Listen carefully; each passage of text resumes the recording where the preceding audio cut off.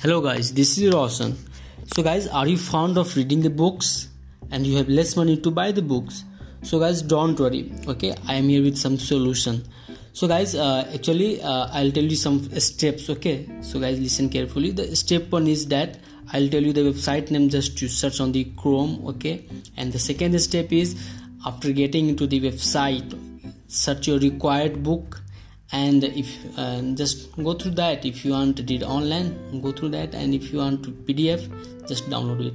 So these were two steps. Okay, so now I'm going to tell you the website names. Okay, so guys, the first website name is pdfdrive.com. I hope you knew it. If you don't know, don't worry guys, just go through into the website, search your required books and download it. And the second website name is Google Books.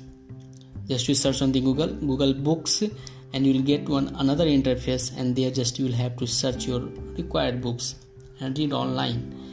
And the third website name is freebook.net.